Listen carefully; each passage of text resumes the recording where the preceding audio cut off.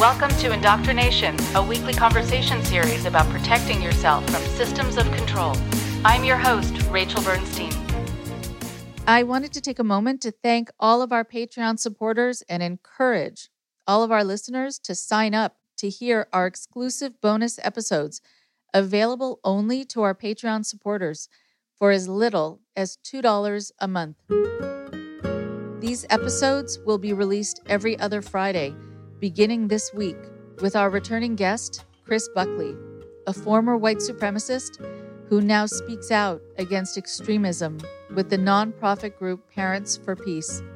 We'll be offering a free preview of each bonus episode right here in our feed, which you can hear wherever you listen to podcasts.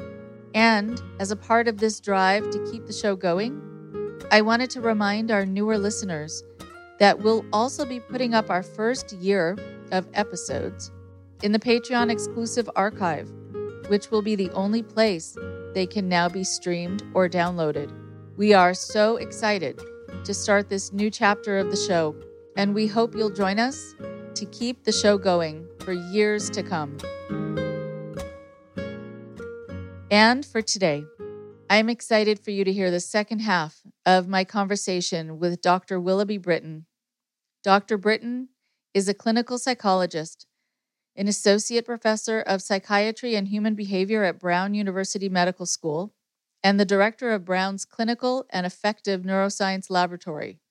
Her clinical neuroscience research investigates the effects of contemplative practices on the brain and body in the treatment of mood disorders, trauma, and other emotional disturbances. As a clinician, she's been trained as an instructor in mindfulness-based stress reduction and mindfulness-based cognitive therapy and somatic experiencing. She now specializes in helping meditators who are experiencing meditation-related difficulties and providing meditation safety training to providers and to organizations. It was a pleasure to speak with her, and I hope I get to speak with her again sometime soon. The feedback has been really overwhelming. People are really finding that this story, her research, the difficulties they've been having while still wanting to hold on to the positives of mindfulness have been now kind of explained. Things become clearer for people when someone can spell it out the way that Dr. Britton spells it out. And so I thank her for sharing her wisdom with us. And I look forward to having you hear the second part of my conversation with her now.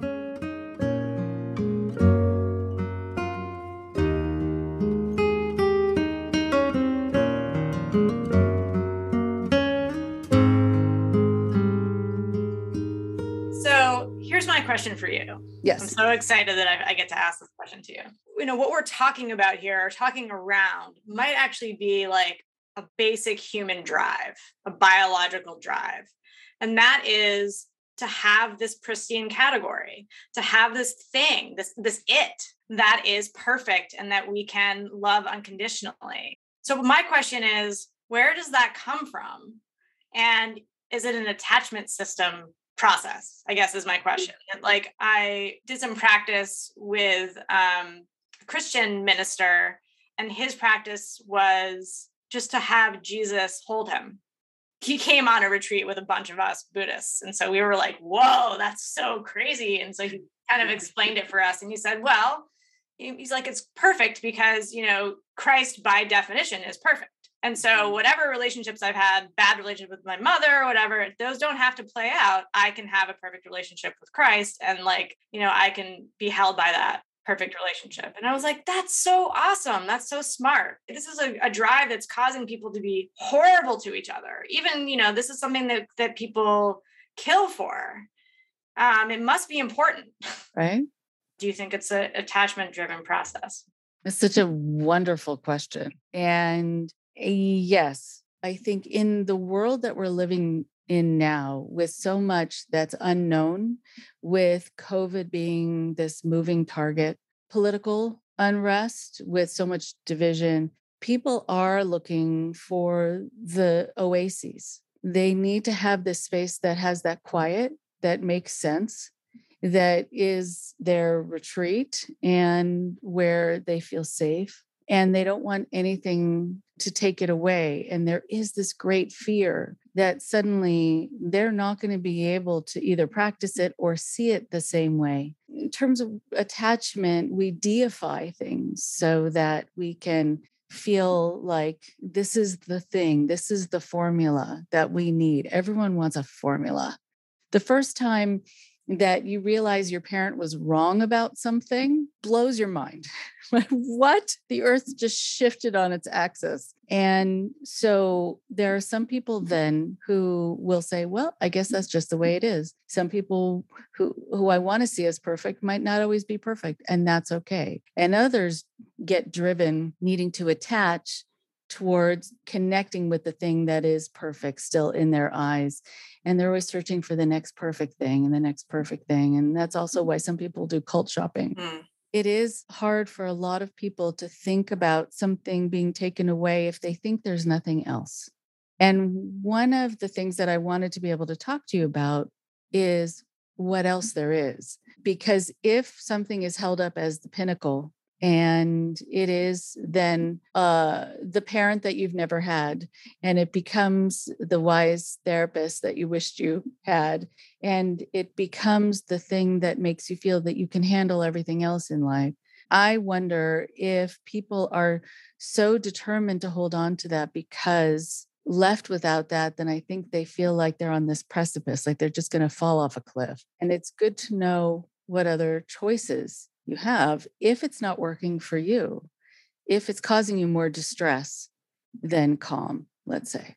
But yeah, I think people do have this need, and I think it is an attachment need, and certain personalities don't necessarily grow out of that. Others can handle much more the both and that things are going to be imperfect. Like conspiracy theories, some people get involved in conspiratorial thinking because they were enlightened to the fact that people in positions of authority can't always be trusted. And then that message got generalized to a lot of other areas. And they need to be able to have this be their mission to make sure that they're not going to be lied to. This becomes their life. There are other people who know that politicians lie to them and then say, all right, and what's for breakfast? They can hold on to that and still have other things in their life. So I think that plays a big role too. If you don't have anything else, or if you also are more prone to anxiety, which makes you want to hold on to your anchors and attach in that way, in a very strong way. And you approach this with much more fear than other people might be approaching it. And going back to the original question about wiring, how people connect with this. And so I'm wondering what you think about that. I mean, I have a couple of different thoughts. I mean, one, just going back to the attachment issue, and I was just thinking about, adolescence, or just like that period between age like 12 and 25 or something, where the relationships are often marked by this infatuation phase of like, this person's perfect. And then you actually, if you're lucky, you get to date them. And then you're like, oh, actually, they're not who I thought they were. And you do this again and again and again until you start to see your own mind's patterns of doing this projection and then trying to make them into the person that you want them to be. And then eventually, it's a developmental milestone to get the sort of mature relationship of like, this person's awesome and they've changed my life in many ways, but they're also not a panacea for everything. And also like, sometimes I need to break from them. So that's one of the kind of responses to your question, which is sort of like more on the solution end of things, which is having to grow up and have a more mature relationship with this thing, and be like, it is really awesome and it has limitations. And so that we can't just have this sort of infatuation level relationship with it. So that's part of it, is that maturation process. And yes, there is a tremendous amount of grief that has to go when you lose that fantasy of that all perfect thing. And you're right, some people aren't willing to do that. I think the other piece is, again, going back to the question, why did you meditate? There are often lots of different answers within the same person. So sometimes it's like giving you a way to connect with yourself. Sometimes it's an emotion regulation strategy. Sometimes it's an excuse it's like a smoke break, like being able to take a ritualized break from whatever's going on. Sometimes it's being part of a group. Sometimes it's being part of a lineage, or something bigger. Sometimes there's a whole ideological meaning structure. And so to some extent, the other thing is basically getting the list of what those needs are that meditation fills, and then figuring out whether there's something else that can fill that. And so at Cheetah House, we do refer a lot of people to trauma therapists, particularly somatically oriented trauma therapists, because there is a dimension to a lot of the practices that you learn there that have a lot of the goals that people originally had for mindfulness practice, which is a lot of, there's a way of calming the nervous system, but in a way that's very tailored to the person. So that's like, okay, check that box. That's one thing that you can do. Having a group of people that, have a share, just community, like that's one of the worst things is that the one membership card to a Sangha is that you meditate. And a lot of people will sit there and like say the alphabet or, replay movies.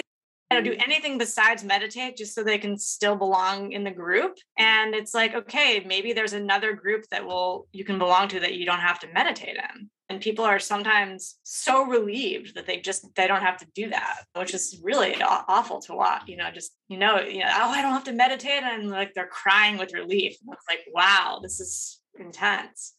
So I think just community and belonging, is just so important.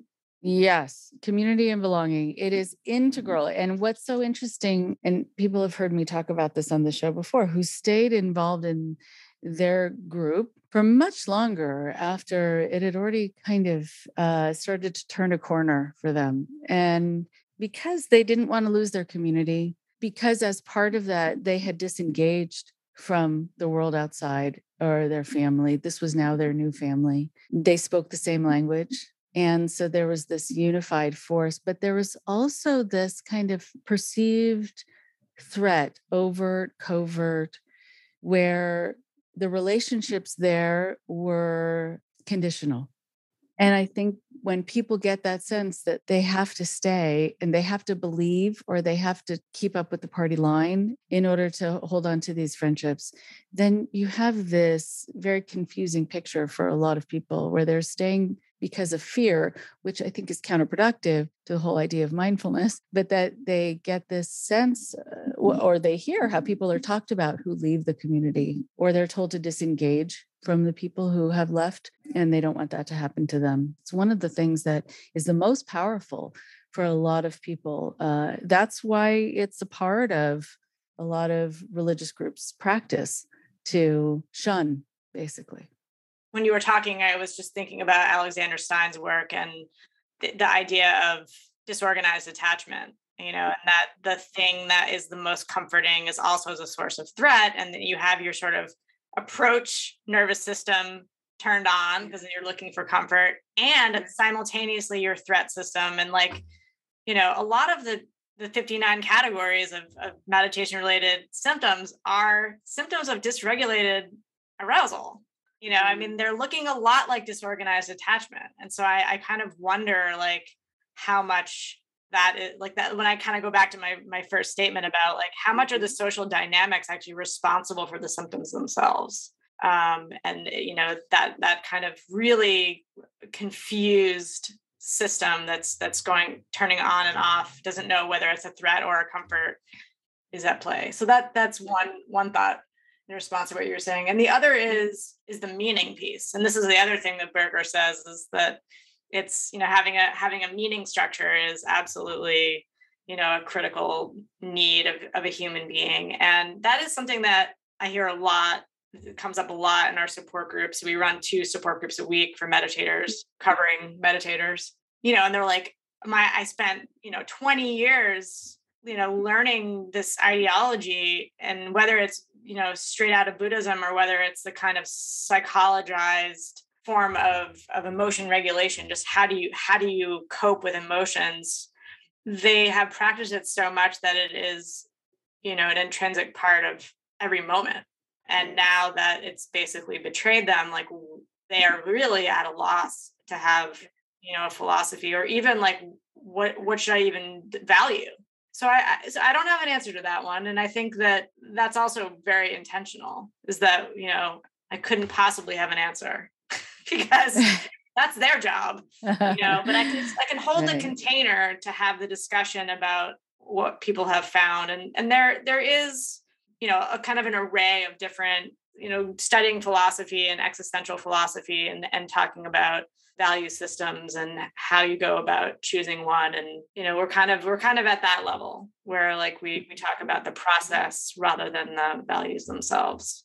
Having people be able, first of all, just to talk about their experience and have it be safe, where they can say, I don't think that this worked for me. And to have someone say, yeah, it doesn't actually always work for people, as opposed to, well, you weren't doing it right. It is incredibly healing just in that moment where they feel heard and not judged. And they're not going to be having their hand slapped just because they're sharing what's true for them. And then I think having people talk about the process and having people also learn at what point they need to start noticing things and what to notice and what to do when they notice it and who to go to when they notice it. Because sometimes people will notice things and they'll notice a negative impact on them. They'll then go to the person who's in charge, who may or may not be conducting this in a healthy way. So either they get supported or they get shut down. And then if they get shut down, but they're still experiencing that, I think a good piece of advice is to not keep going back to the same person for affirmation, because you're just not going to get it. And for clarification, you're just not going to get it. So I think having people understand what happened to them, that it's also through no fault of their own, because they've probably come out of systems where everyone else seemed to be benefiting, or at least pretending to benefit to a certain degree, if that's part of the social construct. And that then you can be unconditionally accepting of them when they've come out of a situation typically that hasn't been. So there's so many of the things that we might take for granted in those spaces that are so monumental, even sort of before you've said anything that you think is deep at all. And I'm wondering, to go back to sort of the neuroscience, the positive, the negative, the increased cortical arousal. So let's talk about when it goes awry, and also what the benefits are, and looking at the science of it. And also you had mentioned that it has its own language around it. And I'm wondering about the mindfulness, if we can take out the mindfulness dictionary, and if you can introduce us to some of the terms. You just asked for 2 gigantic downloads. Gigantic. Let's start with the neuroscience first. So I think I initially, when we got our 59 categories, I was like, oh God, I'm going to have a whole lifetime of trying to figure out what the neural mechanisms of these 59 categories are. So my background is in the neuroscience of the benefits of meditation. So I know a lot of the neural mechanisms pretty well. And what I realized was that a lot of the mechanisms of benefits actually can account for a lot of the downsides. And so we don't have to come up with a special, different, alternate mechanism. It's the same. It's just, so I wrote a paper called Can Mindfulness Be Too Much of a Good Thing? Which is the idea of the ubiquitous inverted U-shaped curve, where everything has an optimal level beyond which you can have, you start to get trade-offs or negative effects. And that's, true of any physiological process or psychological process. And so again, not a mind-blowing idea that mindfulness is just like everything else and is not an exception to the U-shaped curve, but wow, you'd be amazed at how much pushback I got for that idea. But anyway, just to give you some ideas of some of the U-shaped curve mechanisms, I think my first 20 years of research were based on a model of, prefrontal control over the limbic system, which is one of the ways that we regulate emotions voluntarily. One of the mechanisms of meditation practice, particularly concentration practices like following your breath, is strengthening the, executive function part of the brain, the prefrontal cortex, and subsequently downregulating the limbic system and the amygdala. Great. So if you come in with, anxiety or too much emotion, downregulating your emotions, having some control over the limbic system, super helpful, less reactive, more calm. It's all true. And you can overdo it. So, if you just take that same process and you just keep going, what's going to happen? Well, people don't have any emotions. They don't have any positive ones either. They don't have any negative ones, but they also don't have any positive ones. And they overtrain their cortical limbic control system. And so that's like one example of just the same process gone too far. And you can take a million other, examples of that, where mindfulness is about, taking a step back from your emotions. Okay, well, that's, again, very helpful when you're trying to not lose it on somebody. But if that's the only thing that you do, and how far back are you going to step? Are you still in your body? Are you still in the room? What is there, do we have a sort of high level? Is there an optimal distance? And are there times when being distant is not the right thing to do? And the same thing for acceptance. When you have an emotion and it's really painful, the sort of mindful approach is often to be, accept and not resist the emotion. Don't try to intervene, don't try to fix it, just accept it. Or you can, combine that with a sort of detached observer thing and say that it's just weather patterns moving through the system. They don't mean anything. They're not necessarily accurate representations of reality. And so again, that could be a way of talking yourself down from, some ruminative, I'm a failure kind of, negative self-talk or something like that. It can be a very useful tool, but you can also see how having internalized the idea that your perceptions and emotions are not reality is basically fertile ground for gaslighting.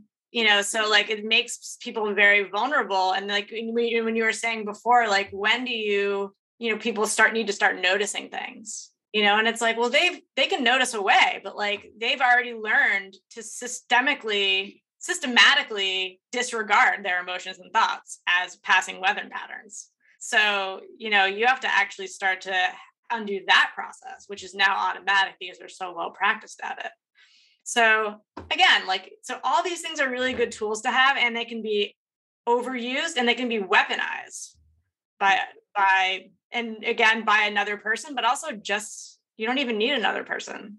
Right. That's true. You don't need another person. You can find that then your reaction time is slowed. Your ability to see something for what it is also can be slowed down, that someone might be being abusive towards you or a situation is unhealthy for you because you're in this other space that you've learned to go to or stay in when things are uncomfortable. Just a quick question before I forget. Is there sort of an optimal range of time that people meditate before it gets to be potentially unhealthy? Yeah. So this goes back to your very first question, which is sort of what are the risk factors, both internally within the person, kind of a temperamental or constitutional risk factors, and then the practice related risk factors. So again, I think there's a lot of different symptoms that you can develop. So I think we have to kind of be specific to those. But I will say, at least from my own research, another mechanism is this hyperarousal mechanism. And so I think, if you think about attention and you think about systems of arousal, I think you don't need to be a neuroscientist to understand that those things overlap. So everything that you ingest to make yourself be able to pay attention better, right? Coffee, Adderall, cocaine, whatever it is, whatever your thing is, it's going to make you, well, one, not sleep very well. And two, if you ingest enough of it, for some people, it's going to start causing anxiety and panic attacks, right? So you can see there's a continuum on being able to pay attention and also that sort of anxiety hyperarousal thing. And so it makes sense. If you take a drug that increases your attention, if you take too much of it, it causes panic. The same could apply to meditation, that you start to crank up your attention system.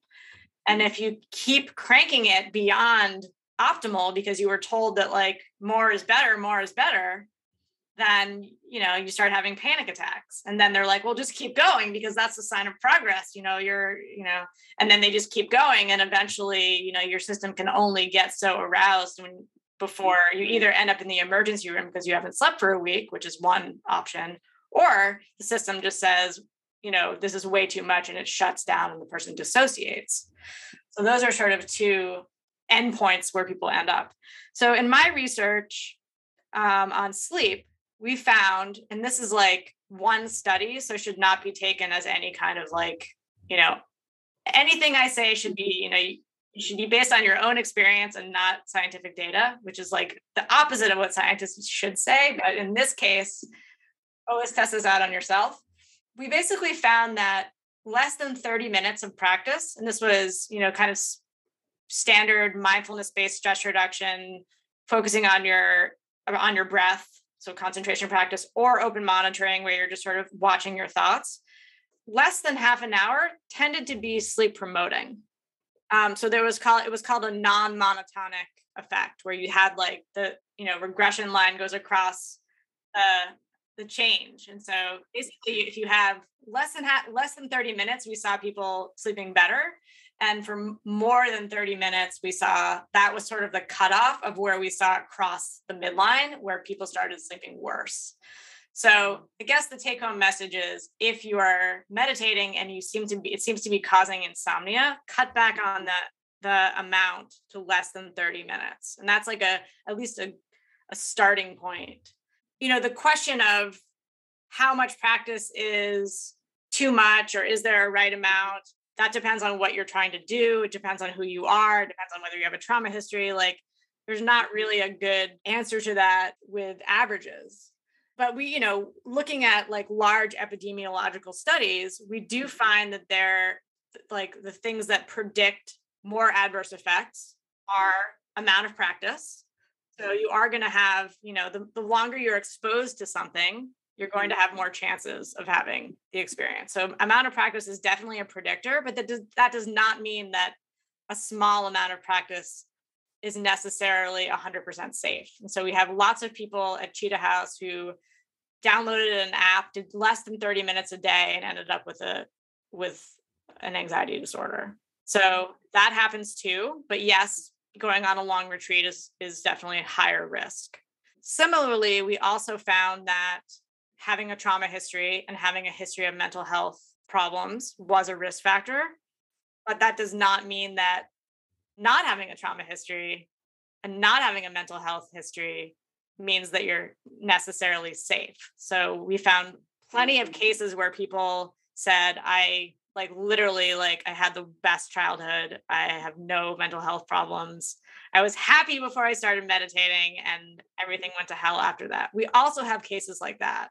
So I just want to I think that often when people get the risk factor data, it turns into a victim blaming, where it's like, oh, it's only people that have trauma history. And it's like, that's not what risk factor means. Right. Okay. So interesting. I'm curious about the language that you were talking about that is connected with mindfulness. Well, I think that, back to this topic of these invisible virtues, I hear a lot of words around that. So words like freedom, compassion, well, happiness is one of those, kind of. Even mindfulness. I mean, mindfulness can mean being absolutely intimate with something, and it can also mean being detached. So you have these like almost opposite, you can be very, very close and intimate to something, or you can be as far, having an extra distance. Well, you can't have both of those at the same time. So sometimes they're like the opposite thing. I mean, it's funny when I hang out in like mindfulness spaces and I haven't been in them a long time. It's so much more obvious to me that there's a certain kind of positive affect requirement. I do a lot of trainings for meditation teachers, and one of my evaluations, like I got, Dr. Britton is so sarcastic, as if that was like a sin or something. There can be a little bit of enforced neutrality of emotion, and everyone is really, really like nice and polite to each other. Yeah, just a lot of very positive interactions, which I know it feels very performative to me. And I kind of know it's performative because all of it drops when I start talking. That's what I was gonna say. And it wasn't like that before. When I was saying all the right things, I got the performative blessings. And now that I'm not saying the right things, I get the same exact people are giving me a hard time.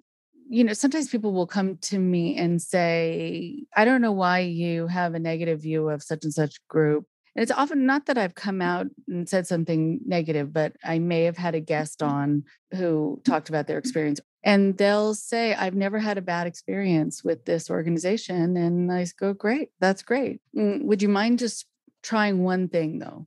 Would you mind at one point saying the word no? Like, was this helpful? No. Or are you going to come back to the next retreat? No, just try it. Or say maybe, or I'm not sure, but not an automatic affirmative response. And then let me know. Because that's when in that transitional moment, you're going to find out a lot about the health of an organization, the health of a partner, if they can tolerate being told maybe or no. But I also find it so interesting because it feels to me like what you're doing is actually helping the field so much more than the people who need to just speak about it in positive terms, because it clearly has positives and it clearly has negatives. And I know that's oversimplistic in terms of terminology, but across the board, and pendulum can swing depending on so many things that you just mentioned.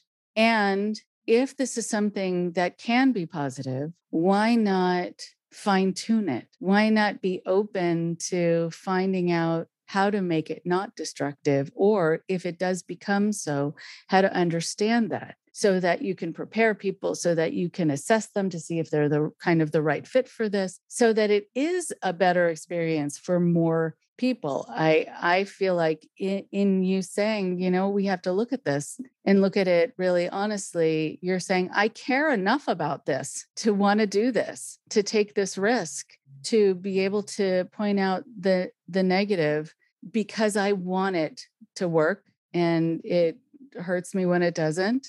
And, I think that for people who might see you as this traitor, not that I want to call anyone a traitor, but I feel like people are just holding to this is perfect, you can't touch it, when it's clearly not. They're betraying the system. They're betraying what it could be. And so I would hope that people would see you ultimately as a champion for it because you're willing to do this. Thanks. I mean, that's a nice idea. And it's funny, I think in my mind, I have this saying, like, you think I'm the devil, but I'm actually the dark angel.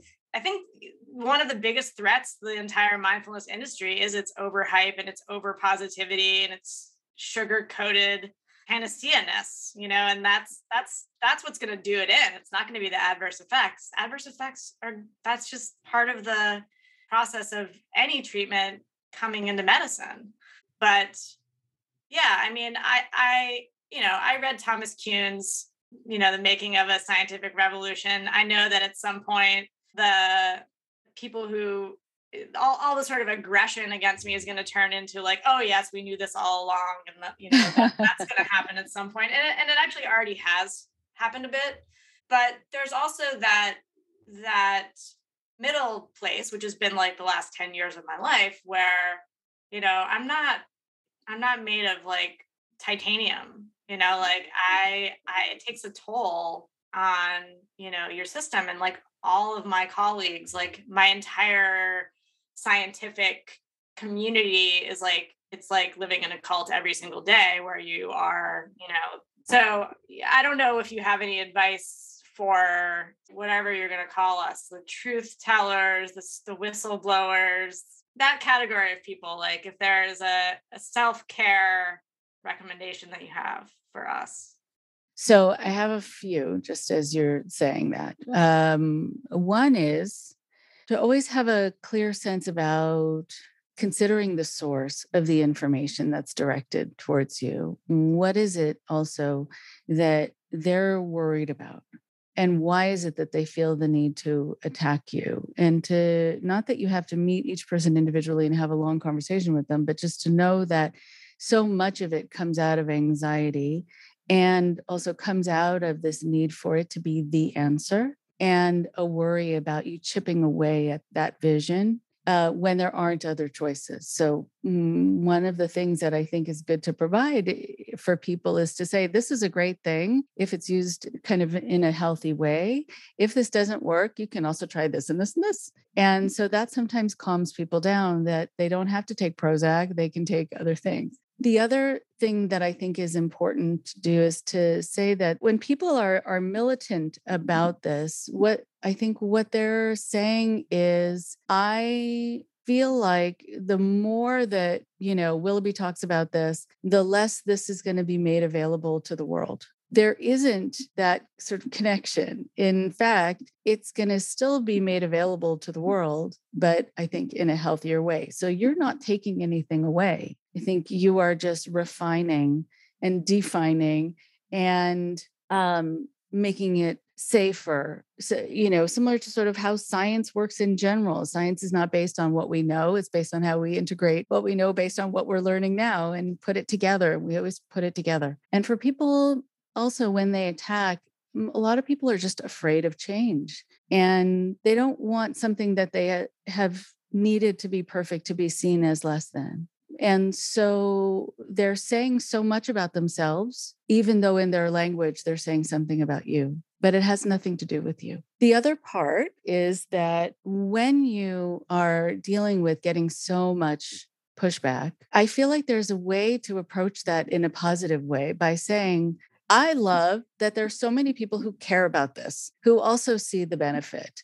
We're actually on the same team. So the more that you attack, the more nervous you are about this being taken away, the more you're saying to me that this is a really good thing, or this has been life-changing for you. And that's great. And let's make sure it's the same for other people too. And that's all I'm saying. And so it's sort of changing the language, but helping people see that you're on the same team. Some people won't believe it because sometimes people just need a cause and they can take this on as their cause celeb and their fight, and this is their fight. But I think for people to be able to know that you can see and you can respect where this is coming from. But yeah, I think a lot of times, going back to the pronouns, a lot of times things are going to be said about you that are really about the source of that attack. And they're saying something about themselves and they're worried, they're fearful. And it's like, if I have a bit of a fear of heights. So I know that if I'm in a small plane, let's say somebody decided to just open the door and say, oh, by the way, we're not landing, you're going to be skydiving down. I will attack that person because I am sure that I'm going to die. I am sure that that's going to be the end and I'm going to be panicked. So panic, I think, really does make people get much more vicious and attacking than they would normally be. And so to address it as fear, what are you worried about? Then you're the adult in the conversation. And if someone is kind of tantruming, and you can say, tell me what's so worrisome to you. What are you worried about? So that's a very kind and compassionate response. Perhaps you are the adult in this conversation. I think about like Leah Remini and her not just talking to survivors, but also showcasing the actions of the group, the retaliation actions. Do you think there's a place for that? Because that was not one of the things that you just suggested to me. You weren't like, yeah, just post them on the internet, which is sort of my inclination to be like, you want to see what the nice, compassionate Buddhists have to say? Because there's, you don't even have, they're already posted on the internet. There's like, go to any comment section. But I just wonder, like, if you think there's any utility to kind of, exposing that for what it is, which is aggression. Mm-hmm. I mean, of course, if it is dangerous or if it's threatening, then, it gets bumped up to the next level where you do have to get other people involved. I'm really sorry that that's happened to you. Scientology's come after me, not to the same degree that Leah Remini has had to deal with, but I actually did an interview where I was interviewed next after her, and I saw the big black cars with blackened windows following her limo actually out of this hotel, and they were being followed everywhere. And she just waved at them like, hey, it must be Tuesday.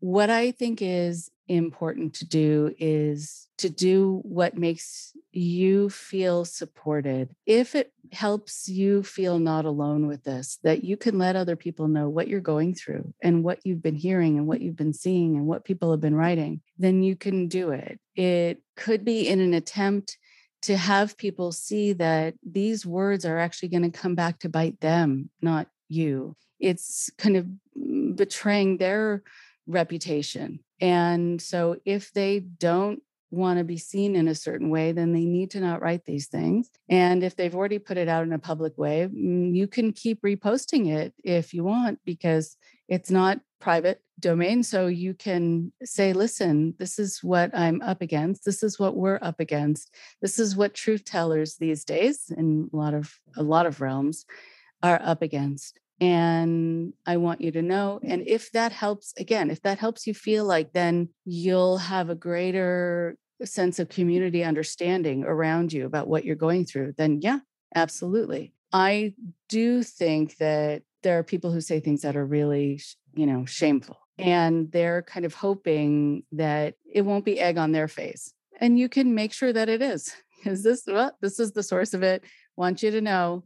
And if that is a deterrent, if you need that as a deterrent, then do it as a deterrent. Sure. Why not? And at the same time, to say that something has gone wrong here. And it's not that you're saying what you're saying, but that there's something built into the system that is creating this ferocity, or that is creating this sense that we need to band together and protect it or else. But that it really is sort of counter what people see as the sort of the mindful way to be, to sort of the popular vision of what that is. They're not acting in a very mindful or Buddhist way. And the other thing that is important to do is to not expose yourself to more of it than you can handle. Because there is something that happens with the internet that invites people, in the facelessness of it, to be much more cruel behind the scenes than they would be to your face.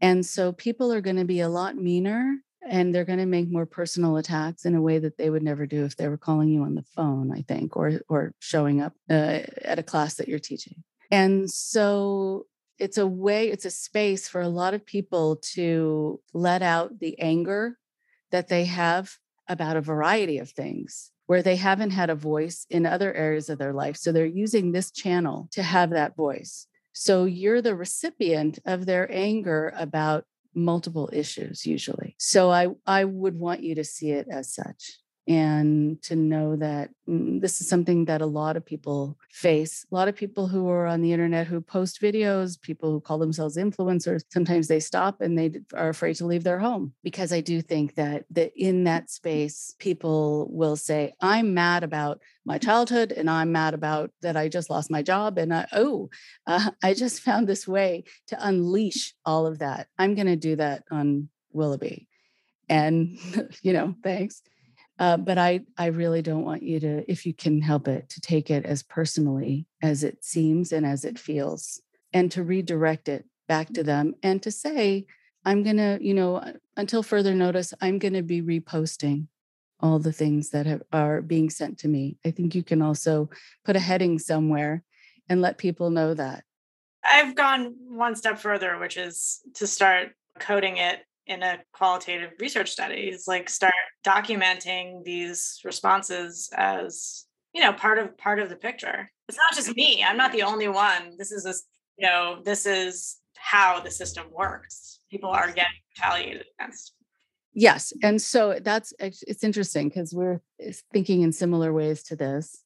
When I first started doing the podcast, within the first year, I think it was, I interviewed a man who was raised in South Africa. He's now a psychologist, and he's white, and talked about the systemic racism and how it gets under your skin, and how what it was like for him growing up during apartheid, and how shameful it is, and et cetera, et cetera. And there was so much hate in response that he got, that I got, from people where we were saying that there's so much vitriol and that there's so much personal accusation. And they were saying exactly what we were saying about what the problem is when you are in a system that's telling people how to think and what's okay to think. And they were proving our points over and over and over again without realizing it. So we did a follow-up show where we just read all of the comments and saying, see, yep. And this point that we made here about what it can create in you psychologically, yep. Look at these 15 responses that are exactly in that kind of language, etc. And so, yeah, I like that idea because then you're reclaiming it. You're taking over, you're taking charge. And you're saying, I can use this all for the betterment, I think, of the mindfulness community, which they're not realizing yet. I can't remember which wise person said this, but I think it might have been Judith Herman. Her book has become my new Bible. She said, focus on the victims and not the perpetrators. And so to really put most of my emotional energy towards the people that I'm trying to help rather than the people that are maybe, the ones that are ready, basically. The ones that are ready and are asking for help, put your energy to them. And the ones that aren't ready, don't waste your energy on them. And got plenty of people. I have a 3-month waiting list. So I have plenty of people who want the help that I have to give. So. Yeah. And I've been at this long enough to be able to now have clients who say, oh, yeah, I was one of those people who harassed you. I was one of those people who followed you home. I was one of those people who posted that article about you making up a ton of things. Yep, that was me. I have now left that system because I realized that they made me think that it was for the greater good that I was doing this. But in retrospect, I was just being mean. And it wasn't helping me or anyone else to do this. So sometimes people do think that they believe this message is for the greater good, and it's not at all. And a lot of people come out of that and realize that there's something that was prompting them to behave this way, or they were being pushed, or they're in a community where they want to solidify their place in that community. And this is the way they prove their allegiance. So again, it's self-serving. But you're the one who's the recipient of it. But a lot of people are jockeying for position. It's a competitive community in some circles. So they're being kind of told to be mean and they're getting lauded for being mean. Okay. So anyway, we could talk about that a lot. And at any time, you're welcome to call. We'll schmooze about it and go over other ideas. But I love that you're doing this and I love how much you care. And what you're kind of willing to go through that you shouldn't have to because you're not doing anything wrong by saying, hey, let's look at this together. Well, I think that one of the cool things that's happening is just how since 2017, before that, there were almost no studies. And now it's just now they're just one after the other. There's a whole new field now. So I love that. It was so nice to talk to you and so nice to connect. I'm so happy to learn from you and learn about you. And I wish you the best. I wish you good luck. I wish you strength. And if there's any way I can help run interference, let me know. I've been there. And hopefully we'll talk again soon. Yeah, it was great to meet you. And yeah, I look forward to more. Sounds great.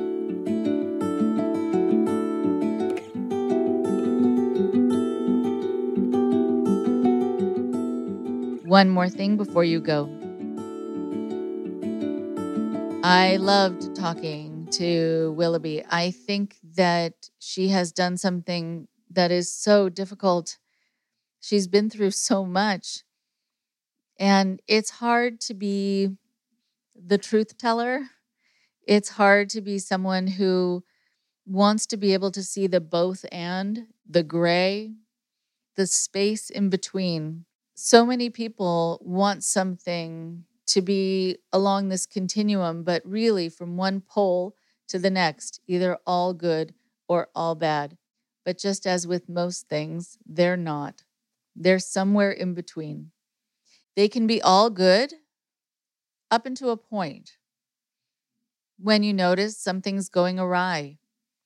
And it could be that you need to give up that practice, or it could be that you just need to shift it. And what I found so compelling to talk to Dr. Britton about was the harassment that she's been getting just by saying, yeah, you know what? I love this, but sometimes this other thing can happen. And I want you to know about it because I don't want this thing that I love to hurt you. That's it. That's all she's saying. There's no need to harass her for that. It's like telling you what the side effects could be from taking something. And so I think it's responsible and I think it's respectful. And I'm sorry that the respect is not coming back to her in the way that she is actually showing it to others by taking this risk.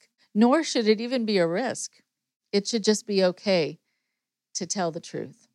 Something else she mentioned is this idea of positive affect requirement. This is something I hear about quite a lot, although this was the first time I had heard those three words together, and I like learning new phrases, so thank you, Dr. Britton. There is something so monumentally important for people who are controlling other people, for people who are trying to convince themselves or convince others that this thing is the best thing ever, where if you don't seem so happy, if you actually are becoming upset or agitated, there's this constant redirection. And you're told that, again, you're doing something wrong. But with this, what also happens is that you're supposed to appear happy. You're supposed to appear calm, which means that for many people, they're hiding how they're really feeling. And there are people who I've talked to who were also born and raised in certain kinds of communities where they come out not knowing how to feel what they're feeling. What am I feeling? I don't know, because I was sort of told that I only had a couple feelings I was allowed to feel. I was allowed to feel fear, and I was allowed to feel happiness, and I was allowed to feel gratitude or even elation. But I wasn't allowed to seem sad, disappointed, even angry. And a lot of people who would come forward in some of these groups would say, something's really bothered me and it's making me feel bad. And the stories I hear over and over are that the response is, you don't feel bad. This is all part of the plan, or this is how you're supposed to be feeling. You don't realize that this is all wonderful. And sort of people are sort of swept along a wave that detaches them from their core, from their self, the thing that's registering inside of them. They learn to ignore it. People who want to offer you something that they say is the best thing ever want to look out at a room full of smiling people because it confirms for them that they were right, or for people who are charlatans, it confirms for them that they'll be able to get a huge following and they'll be able to make a lot of money if this seems to be turning a lot of people on and making them happy all at once. There is a story that I've told on the podcast, but a long time ago, and I think about it for this. There were these two sisters who came to see me after having left a particular group that was a very controlled community. Neither of them were happy. Each of them left at different times, a couple months after the other, but they joined at the same time. And when they met in my office, I said, tell me a little bit about why you stayed and why you left. And they focused on why they stayed. And the why they stayed part was fascinating. The younger sister said, I was so unhappy almost from the start. I didn't like the way I was being treated. There were some of the members who were kind of leering at me and made me feel very violated. And I was exhausted. But every time I looked at my older sister, she had a smile on her face. So I thought, well, this must be okay then. And maybe I'm just not getting it. So I'd work hard so that I could feel the way she looked like she felt. And then I couldn't do it anymore. And I just had to go. It was the younger sister who left first. So then I asked the older sister why she stayed when she said she was unhappy. And she said, because I had brought my sister into this, and I would have felt tremendously guilty if I kind of showed from the start that I was unhappy because I took her away from her life. And I convinced her this was going to be a great thing because that's what I thought at the time. But it quickly turned. But I needed to smile all the time because everyone in the group was supposed to smile all the time. And I thought that maybe I'm just not getting it. I'm not opening my heart up enough to this. And if I don't look happy, and this is something that maybe she could be benefiting from, then I'd be kind of convincing her or persuading her to leave something that could offer these truths and the answers to her. So each of them stayed because when they looked at the other sister was smiling, but neither of them were happy. And when you have a situation that's like that, you know that people have been given the message of, you have to be happy. You have to like this. You also have to show that you are getting it. And you need to match the people around you so that you don't stand out because you might be called on the carpet. Or if this is for someone's salvation or happiness, if you seem not so happy, you could be taking people away. You could be making them question and then taking away any chance they have at happiness and the answers. So what we learn from these kinds of stories, and with Dr. Britton's telling of people sort of needing to have this positive affect requirement, is that there should be no requirement to have an affect at all that is a group affect, that is a way that everyone is supposed to be looking, everyone is supposed to be feeling, because every human being is different. And it can't be that everyone in a room all feels the same way. So if you find yourself in a situation like that, where everyone is smiling in the room except for you, know that you're not the only one who is unhappy or who is questioning. There are many people there who have just learned that it's better to smile than not. So really, never feel like you are the lone one who is feeling differently. But what's also important is that anything that's healthy makes room for that. Anything, any group, any leader, any practitioner who's healthy, any therapist will make room for that. That a technique is going to work for some people, but not for others. And that's okay because we're not machines. And so again, if you're in a situation where that is not okay, then the situation itself is not okay. Talk to you next week. Thank you very much for listening. Please support Indoctrination on Patreon at patreon.com/indoctrination. Be sure to give us a follow on our social media. Find us on Facebook and Instagram using @Indoctrination Podcast. And for Twitter, find us at @_indoctrination. We love hearing from you too. So send us an email at indoctrinationshow@gmail.com. And for more updates on the show, visit our website at www.podpage.com/indoctrination.